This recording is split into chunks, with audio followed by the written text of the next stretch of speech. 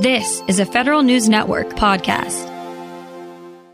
The following program is produced and furnished in conjunction with Roger Waldron of the Coalition for Government Procurement, which is entirely responsible for its content. Welcome to Off the Shelf with Roger Waldron of the Coalition for Government Procurement on Federal News Network. Off the Shelf gives a voice to commercial service and product companies selling in the federal market. Roger speaks to members and government officials about procurement policy, trends, innovations, and debates. Now your host, Roger Waldron. Today, my guest on Off the Shelf is Rebecca Weaver. Rebecca is a vice president and solution architect for Contract Writing System Solutions and DoD programs at CGI Federal. And today we're going to be talking about acquisition agility, the opportunities, the hurdles in the procurement system to be agile in terms of bringing new capabilities and innovations to the federal customer. And Rebecca, first of all, welcome to the show. Thanks for coming on. Thanks for having me, Roger. I'm a listener, and I'm kind of geeking out a little bit to be talking with you right now.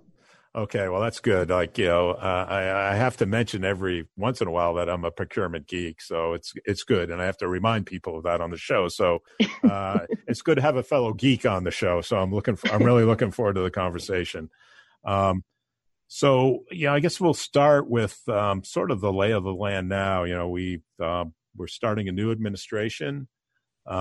New folks coming in at leadership at various agencies, key agencies, from a procurement perspective, whether it's GSA or Department of Veterans Affairs, DOD. And, when that happens, obviously, as you well know, Rebecca, people look at the old ways and what's going on and try to figure out, how to put their stamp on things and to, bring reform. So let's just start with regard to the procurement process. What are you seeing or hearing on the ground with regard to potential, reform of the acquisition IT services, new capabilities, access to the commercial market? One of the terms that we keep hearing is the term acquisition agility. It seems like there's a big appetite for it right now. And as we break that down, so agility, if you think about it in terms of how you typically use the word, it's related to yourself as an athlete. It's your ability to move quickly and easily through different activities. And so then applying that to the acquisition process, this agility enables agencies to increase the speed in which they're acquiring goods and services. While they need to do that in order to support their mission, but they're also then moving through roadblocks and finding efficiencies in the process in anticipation of whatever it is that the agency is going to need in the future. So in the federal government, it's a unique challenge because the agility can't come at the cost of compliance with regulatory requirements, and agencies need to be able to balance both. Yeah, that's, as a government contracts lawyer, those compliance issues and are fundamental to the system, right? They're certain sense not going to go away. It's how you navigate those things while actually finding ways to streamline the process. And what do you see customers specifically sort of doing to try to, quote, be more agile, be more athletic, let's say, in terms of their procurement capabilities to bring capability to the mission? So there's a lot of ways to accomplish this. And I'm finding that agencies, specifically the acquisition group within an agency, are looking to be more innovative. So they're looking at the FAR as, yes, this is a gigantic book of regulations. In fact, I remember the first time that I ever saw it printed, and I had a very emotional reaction to it. I think it was somewhere a combination of overwhelmed and just what have I gotten myself into. So they're looking at the FAR and understanding it, and then also finding ways to interpret it in such a way that they can bring innovation into their processes so that they can be more quick with their acquisitions, but then also set themselves up for success in the future. So that they're not locked down into these systems that they're going to have for 20 and 30 years and aren't able to adapt to the future regulations that will be ever changing. One of the things that we keep talking about is digital transformation. And, when we think about agility and being able to, be more athletic in the procurement system, I like that term. I think I'm going to keep using that. Can you sort of paint a little bit of picture of what it looks like when an agency is trying to be agile to try to digitize and why that agility is so important to that, that digital transformation. Yeah. So when you start thinking about digitizing a federal agency and having digital transformation, you have to think about the legacy systems that exist. And those legacy systems have they've been paper-based, they've been decentralized, and they're extremely complex. So when we're talking about digitizing it, we're talking about taking all of this paperwork that exists and affects the mission and affects hundreds of users, and finding new ways and evolving ways to now do those actions. So for instance, financial processing systems. They are processing everything they're a back office system. And so it's an agency user that's using it, but it's supporting the mission in that it's processing everything from a healthcare payment to a visa application. And so as you're doing that digitizing, you have to introduce a lot of flexibility to then evolve the technology while you're still retaining the regulations and the compliance that exists behind that system. When it comes to the agility aspect of it, one of the biggest challenges that we found is the amount of time that it takes. From the agency has the initial requirement that they're going to digitize this legacy system. And then to get all the way through to system implementation, it can be multiple years. And so by the time you've actually then implemented a solution to address that requirement's now multiple years old. And so the agility in the acquisition process enables the agency to find efficiencies to not only speed up the procurement, ensuring that the solution that you implement isn't already behind the times and in time for it to now go live, but then also create that adaptability or to support the evolution of technologies or regulations that are at play. And so that way, by having that adaptability, the vendor and the government can partner together to ultimately provide whatever the best possible tool is to achieve the government's desired business outcomes. That's just sort of you prompted something, and I know one of the things, just looking at your bio, is you're an expert in requirements analysis. And so what you just described, like looking at the functions of a system and whether it touches visa applications or healthcare payments, all those different things. So when you go in to work with a customer agency and how do you frame looking at that requirements analysis as that sort of first step? Yeah, I'm thankful that many government agencies have already started to evolve the way that they think about their requirements. When I started out in my career, if you look back, the RFPs that were typically coming out for new IT systems included things like screen mockups. So they weren't giving a lot of flexibility to the system integrators to then provide a solution because they designed a solution already. In that case, they were really looking for a custom solution to meet their requirements. Over time now, agencies and their acquisition processes have created more flexibility in what the solution is to meet those requirements. And so now we're seeing requirements that are more outcome focused. And I use that term to mean that they focus on what they want the system to do, how the user should interact with it, rather than a specific field on a specific page of an application.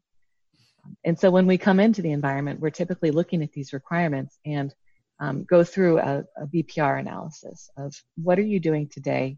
What, based on these requirements, is your vision for the future? And let's take a look at our solution and how we can best adapt it to meet your agency's requirements.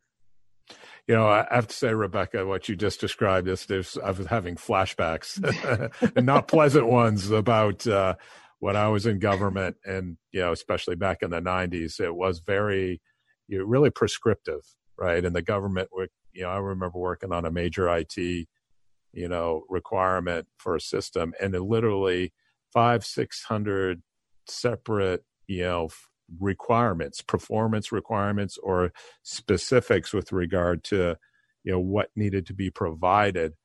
And that, to your point, I mean, that drives, a custom approach that doesn't take advantage of actually what's out there in the commercial market that could actually get you to an agency to the outcome they want. And, So my last question for this segment, I've got about a minute left, is, so you go from that outcome based approach. So you take that and you're looking at it from a technology perspective to see how you put the building blocks together to get to the outcome they want.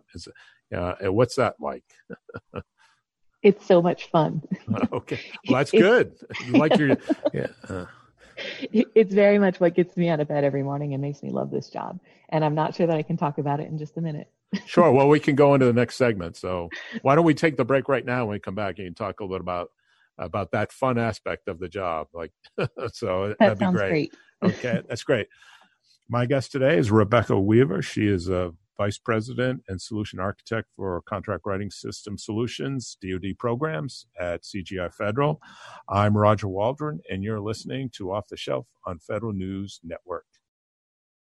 Welcome back to Off the Shelf on Federal News Network. I'm Roger Waldron. My guest today is Rebecca Weaver. Rebecca is Vice President and Solution Architect for Contract Writing Systems, DoD programs for CGI Federal. And Rebecca, the first segment, we talked about agile procurement or agile approaches, athletic procurement in a certain sense. And we started getting down to the details and talking about requirements analysis and development. And you made a great point about, outcome-based approach as opposed to a prescriptive sort of, technical requirements approach.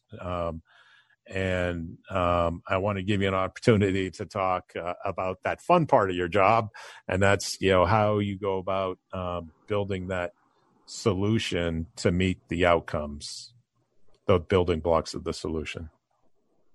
Yeah. So as I mentioned, it's my favorite part of my job.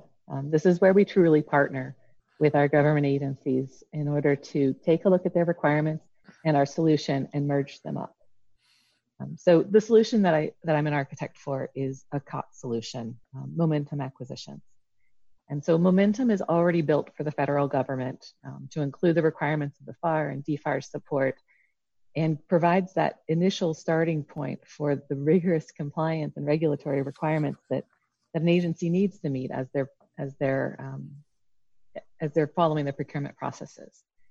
But each agency then has some unique requirements. Either they are regulations that exist at an agency level, or just a certain way that the users want to interact with the system or outcomes that they want to achieve from the system. And so what we typically do is by having a solution that, while it has the depth of capability of a COT solution, it also has a lot of flexibility in how it's configured and how it's designed.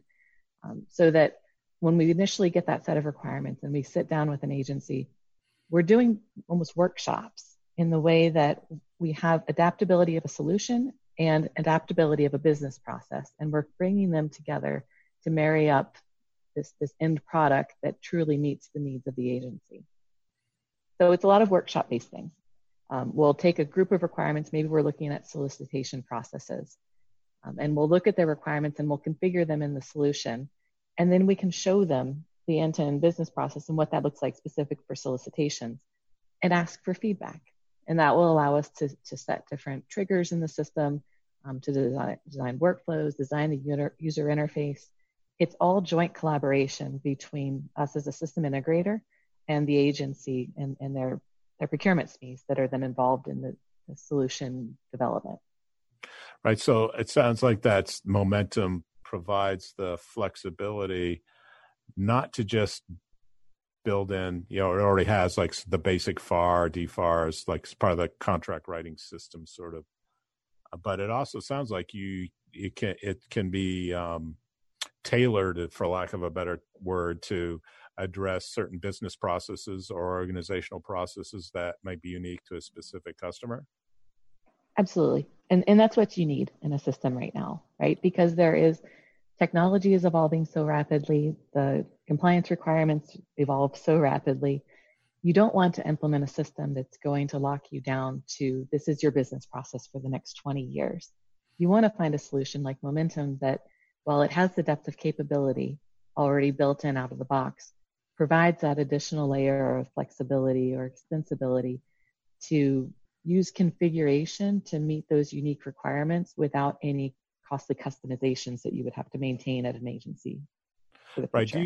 Yeah, this is fascinating. So when you're implementing Momentum or working on, that writing system for procurement system for a customer, do you see customers also using it to try to, or modifying their sort of business organization or how actually business is done in that entity, and sort of playing one off the other, like to, reforming your systems, your workflow in a certain sense by using your Momentum to try to adjust, behaviors or how workflows take place to try to gain efficiencies? You've nailed it. That's exactly why this becomes so much fun, because the most successful programs are the ones where you have an adaptable solution as well as an adaptable business process within the agency. And so you're jointly redesigning the solution to create the best possible outcome for the agency. Right. Yeah. I guess you can get, efficiencies. You can identify efficiencies in the organization, and in a certain sense,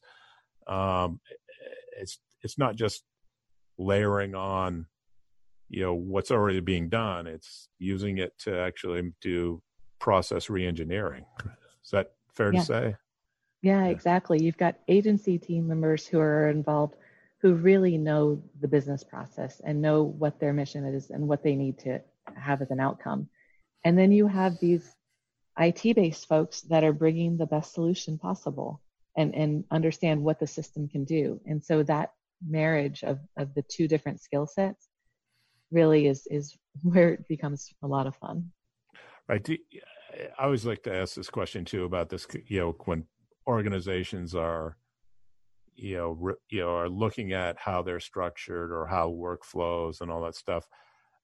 How does organization culture sort of play in this? It seems to me as supporting a customer, you need to understand how that customer thinks in their culture. You have thoughts on that? Yeah, it does play a tremendous part, especially when it comes to then fielding the end solution. So there's a huge change management aspect that drives the success of a program. And you need to have, and you're built into the culture, a champion who is able to support their organization that's going to be dealing with the change that comes with new innovation. And so that culture has to be able to adapt to the change, and really adapting to change comes from leadership who is supporting it and creating a culture of just ever evolving technology. Right. Openness, I think, might be. Yeah. That's so a great way. Yeah. So, and Momentum, the flip side I want to ask you about, because, and just the way, so it's that internal system. How does it if it's used for a contract writing systems, that sort of stuff, right? How does it interface with, the industry folks who are trying to, get the contracts to do the work, whether, in other areas, how does that play, to the outside of the agency, I guess? Oh, I see. You're asking in terms of the end-to-end business process. Right, it's not exactly. just the contract writing folks, but then there's also industry who's providing opportunities. Mm-hmm. Yep. So there's a component of it that's industry facing as well. We call it vendor self-service. And so that's a tool that opportunities within an organization post externally there, while they also post to SAM.gov contract opportunities. Right. And so, but there, the vendors can come in, they can review the opportunities, they can get any sort of notifications that they need when new opportunities become available. And then they submit their responses electronically. And so while that benefits the vendor in that they're submitting their responses electronically, they have all of the validations to make sure that they're in compliance when they're creating their submission.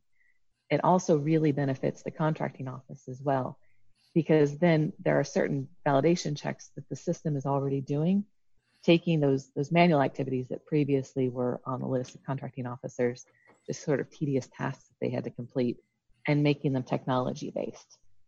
And so the vendor self-service component is what's then vendor facing, allowing them to submit their proposals over, and then interfacing in real time back into Momentum and getting into the hands of the contracting specialist and officer. Yeah, it's fascinating. So my other question is sort of at the other end, and this will be last, and we're almost up on the break. And you'll tell me if you need more time. But so, momentum does then, tying into the financial systems, right? I mean, that seems to me that's vitally important, right? As an agency is trying to manage, its obligations and its money flow as well. How is, I mean, that seems to me is probably a big challenge, especially when you've got, legacy systems and that sort of thing. Can you talk about that a little? It is such a mandatory requirement. As you look at compliance with audit requirements, it really comes down to having a real-time integrated system between your financial and your procurement systems. So Momentum is part of a larger ERP suite that in that case, an interface isn't even needed. It's a component of a financial system that's in use at over 100 agencies within the federal government. But then it also supports the real-time interfaces with financial systems. So at the Army, for example, we're using their standard schemas, the PDS and the PRDS, to talk with the financial system to get that real-time validation and funds availability check before you could ever process your contract. So it truly is end-to-end. Absolutely, it has to be. Yeah, to make a real fundamental difference for the customer. Yeah. Great stuff. And Rebecca, we're up on the break. So when we come back, I want to, we've talked a lot about momentum, and one of the things you mentioned about it, it's got some of the FAR and DFAR stuff built right into it. Is that right? So I want to, I want to talk to you a little about some of the hurdles that contracting officers face in your experience, what you've seen over the years in terms of trying to streamline the acquisition process, or hurdles and acquiring IT services. My guest today is Rebecca Weaver. Rebecca is Vice President and Solution Architect for Contract Writing System Solutions, DoD programs at CGI Federal. And I'm Roger Waldron, and you're listening to Off the Shelf on Federal News Network.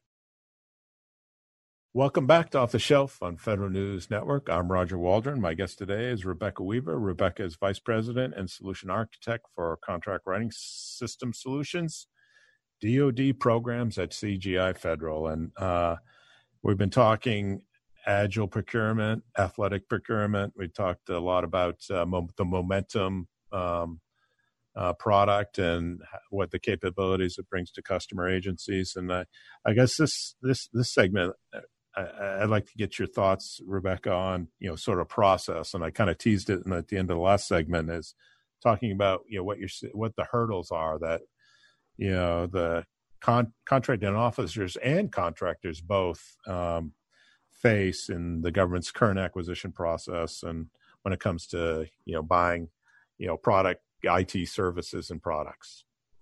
Yeah, thank you. So one of the things that we hit in the last segment was related to audit compliance, and I think of that as almost a subconscious hurdle. It's there, and folks get anxious about agility and taking on new innovation, with also the need that's inherent to achieve a clean audit. So in addition to that topic, there's also been a lot of attention and investment over the past several years to apply the FAR to its fullest extent, and to really extend the acquisition thinking, and to reduce self-censoring, and to then simplify and streamline the acquisition workflow. So the FAR is sometimes seen as a hurdle to agility as well. And I get it. I mentioned before, it's a massive book of laws. As somebody not like yourself who does not have a law degree, it was a big hurdle for me just to really dive into and start to understand. Rebecca, I didn't say it wasn't a hurdle for me too. Let me tell you. Some are better equipped to handle it. Right. But I don't think that it needs to be this either or, compliance or agility. And so we've seen some agencies that are already using strategies that they found that are sanctioned by the FAR in order to innovate within their procurement process to create the agility. It seems to me when you were talking about the momentum in the last segment, the immediate thought when you talked about, the balance between, agility or being able to have compliance and agility, seems to me I went immediately back to momentum. And that seems to me one of the chief drivers of what you described that it does. It helps streamline that process, but it also balances compliance. Is that fair? Yep. That's exactly what we strive to do. Right. So give me some examples now. Okay, awesome. So one is the use of technology-enabled processes.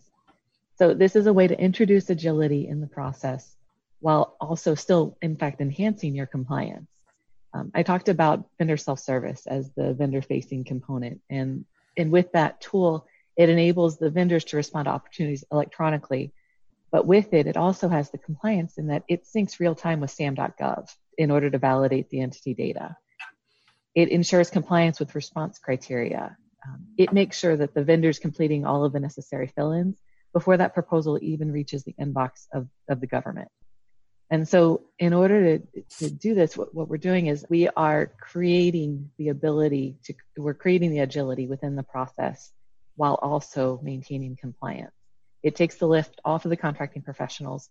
They don't have to spend their time on these tedious, repetitive actions so that they're enabled to focus their time on the complex tasks of the acquisition lifecycle that could not be technically enabled. Right. That's a big, to what you described, that's a big issue I hear from companies all the time, is just the administrative processes of government contracting that are repetitive and have to be done over and over again. It isn't there, and I spend a lot of time on those. Isn't there a better way so that you get to the point where the customer and the contractor or the industry are talking about how to actually meet the requirement and not doing all those sort of time consuming administrative processes. Do you have that's clearly a huge benefit. Do you have other examples you want to talk about? Sure. So looking at the Agile methodology, right? The enabling Agile processes within the COTS software implementations, it's not straightforward. It's definitely a challenge, but it allows an agency to write requirements to user stories and business outcomes while then enabling the agency and the SI to work together like we were talking about before. So we're currently partnering with the VA to implement their solution IFAMS, which is their modern financial and acquisition system that's replacing really a legacy system that's been working for a number of decades. Yes, decades. Yes. I'll just casually say decades. And we're using Agile processes there. So within each one of the waves, the team aligns the government's requirements to user stories. And each one of those user stories are focused on outcomes to address the requirements. And then what they can do is organize sprint discussions into those specific business processes to iteratively understand the requirements, work on the design and configure the solution, demonstrate the actual outcome so that they're seeing the solution within that sprint, conduct testing, and then adjust however they need to. And so working collaboratively like that, the VA is able to see the results of their decisions really early in the process, provide feedback much earlier than would have traditionally been supported by a waterfall methodology. Yeah, a question about that. It seems to me when you're working with a customer on a project like that, that's going to touch all kinds of different parts of an organization, right? That's a backbone system. So when you're doing that collaboratively, is it incumbent on the agency or department, the customer, to bring together all the different stakeholders within the organization who are touched by that system to try to make sure you don't, in a certain sense, I won't say miss anything, but you're thinking about it holistically? Yeah, absolutely. And that's where the VA is really doing this well. They have, their leadership at the highest level is a champion for the way that this is being implemented using Agile processes. And they've aligned product owners from the government with each one of these teams. And those product owners have the depth of understanding of the agency's business processes and what the goal or the outcome is expected to be for this new system. And so they are fully ingrained within each one of these sprint teams, providing that insight so that you understand the end-to-end business processes and have true agency knowledge as we're then designing out the solution. Right. So just based on, it's really kind of sounds like best practice approach to these things. So is it your sense that you can work through the FAR to get where you want, or do you think there's things that need to be just generally that people need to rethink in that regard? So absolutely. And it's using the FAR, right? It's not so much, I want to hesitate on the working through the FAR, and maybe I read into it more than you meant by the word through and not over. I'm a little sensitive to OTs if we end up talking about them. We would definitely. Next segment. Yeah, absolutely. Okay. It's using the FAR to its greatest extent. Their there's a lot of capability and innovation that's built into the FAR that it will allow you to do things differently than it's traditionally been done. Folks tend to see a rule book like that and believe that, okay, well, since I did it this way in the past and I was successful and compliant, this is the way that I should do it in the future. And I think if we think of the FAR more as a tool, it opens you up to additional approaches of handling things.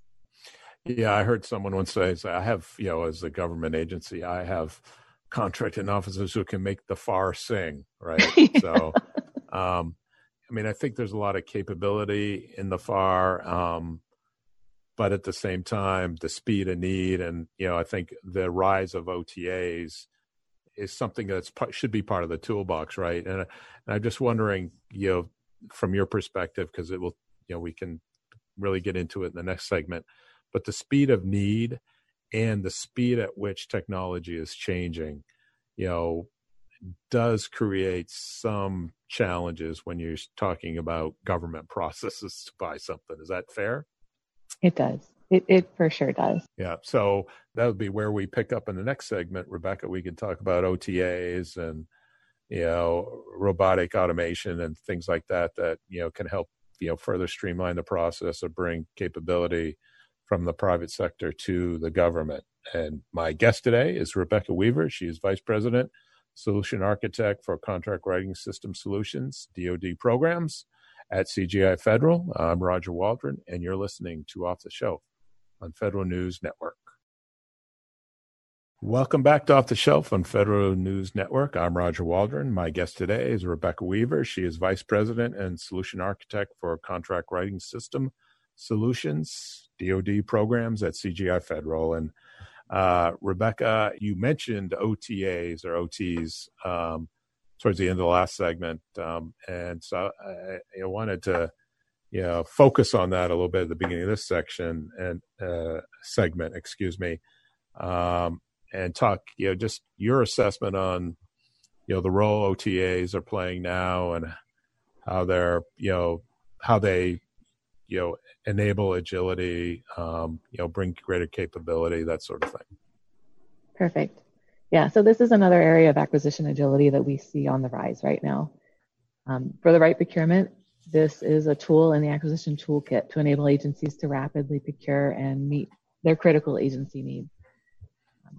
An OTA or other transaction authority agreement, they're a contracting mechanism that allows agencies to contract directly with suppliers for cutting edge research and development. When the criteria is met, they get to bypass certain federal agency regulations. So they're faster, more flexible, they're more agile than traditional contracts would be.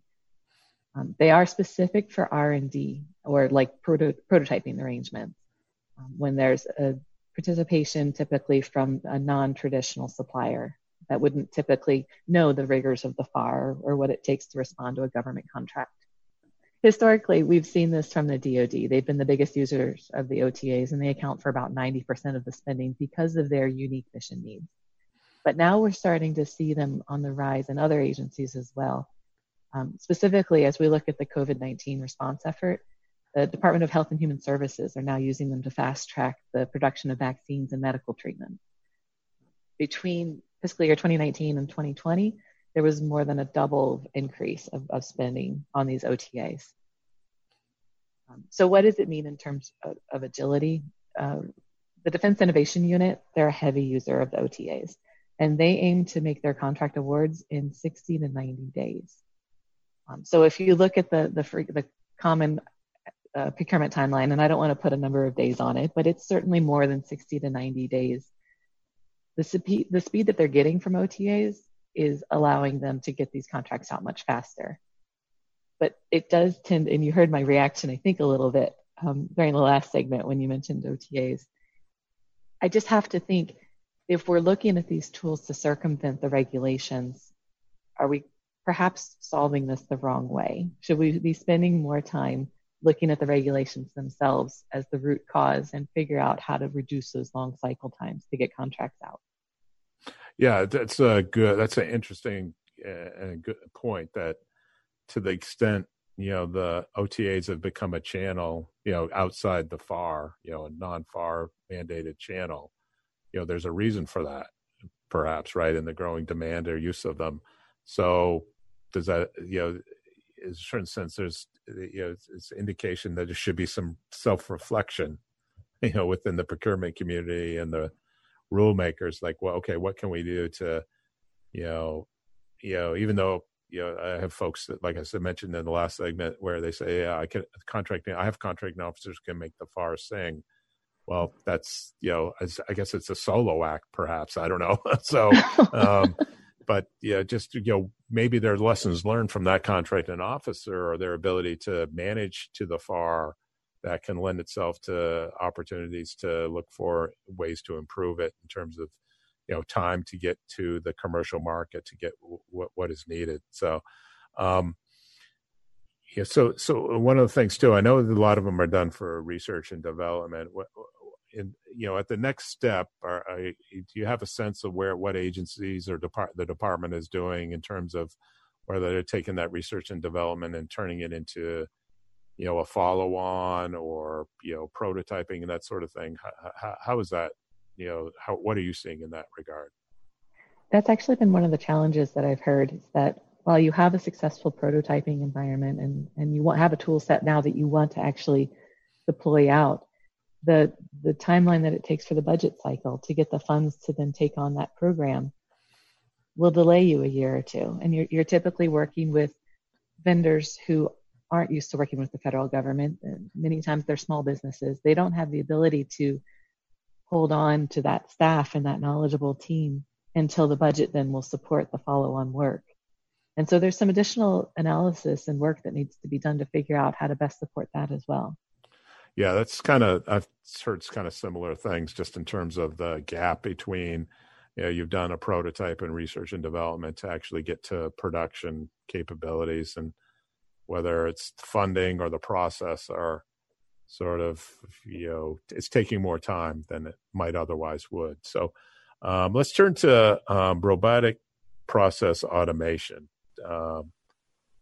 First of all, Rebecca, I am just a lawyer. So what the heck is robotic process automation? Well, first, let's call it RPA or bots, so that we don't have to say the words robotic process automation each time, because it's just so long. Well, thank you very much. I appreciate that. And every time I think of a bot, I think of Rosie from the Jetsons, right? Your little robot that you can physically see that's going to do whatever it is that you're asking for it to do. And so these bots are not Rosie. They are IT-based solutions that automate repetitive tasks electronically. So one of the areas that we've seen bots deployed really successfully and creating acquisition efficiency is in the area of contract closeout. Once all the mandatory tasks have been completed by the contracting officer and they've uploaded all the necessary data to the electronic file, the bot is then able to rapidly validate that all of the requirements are complete, close out the contract, and send the appropriate notifications. So it allows the contracting staff to remain focused on their mission enablement and the complex processes, while this electronic bot follows behind to complete the less complex tasks. That's a good one. I hadn't heard about its use in, contract closeout. Just looking to the future as, bots or RPA becomes more capable, it seems to be logically the scope of what can be accomplished through using, bots would only serve to expand and hopefully make the system even more efficient. You have thoughts on that? Yeah, absolutely. We've partnered with the SSA, Social Security Administration, where that one is actually easier to say as full words instead of the acronym. Right. And so with them, we've created an RPA operations center. And that includes the governance, the change management, and all of the security. Because if you think about bots and the technologically intelligent capabilities that are being sent through the system, you need to think about security. But these early bots that they've produced during the incubation activity, they have already reduced a 10-minute manual repetitive activity down to a 7-second RPA task. So within the first year of this incubation period, they've already achieved a return on their investment. It's only going to get better. Right. Yeah. What they'll be doing will expand. So we have a Rebecca, we have about a minute left, and I often like to ask guests, like, just how did you get into this crazy world of government procurement and become a fellow geek? So how did you get into this industry sector and working with the government? I like to think it's incredible luck. So I came out of college studying biotechnology. My idea was that I was going to go into genetic engineering, but I came out of college during the big tech boom. And so the first job that I got was with an IT company. And I watched the tech bubble burst and immediately ran for safety and joined the federal government, or working with the federal government. And so really it was a series of events that drove me here. And I cannot imagine myself being any happier than I am with the career that I've landed in. Yeah, it's interesting how a thing to me about and I don't know how you feel, but whether you're a government employee or you're working for a contractor who's supporting the government, you touch so many different interesting things that people don't even begin to realize that ultimately touches people's lives, whether it's you're working with SSA, Social Security Administration, and that's that mission to support retirees and all the other benefits that people are provided, or working with the VA, right? And support, at the end of the day, you're supporting veterans' health and well-being, as part of that agency's, that department's, mission. So it's just, to me, that's one reason why I liked it. Just as though you're touching very important things in a way that you might be the unsung heroes of the government, but and fundamentally making a difference. So I want to thank you, Rebecca, for being on the show today. My guest today has been Rebecca Weaver. Rebecca is Vice President and Solution Architect for Contract Writing System Solutions, DoD programs at CGI Federal.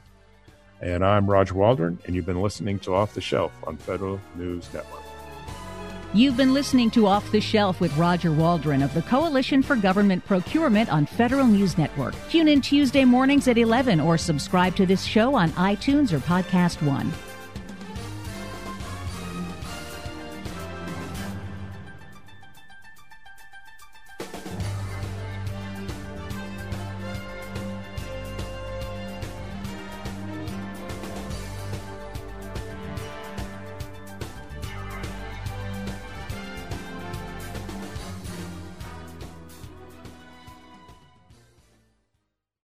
To be your best every day, you need proven quality sleep every night.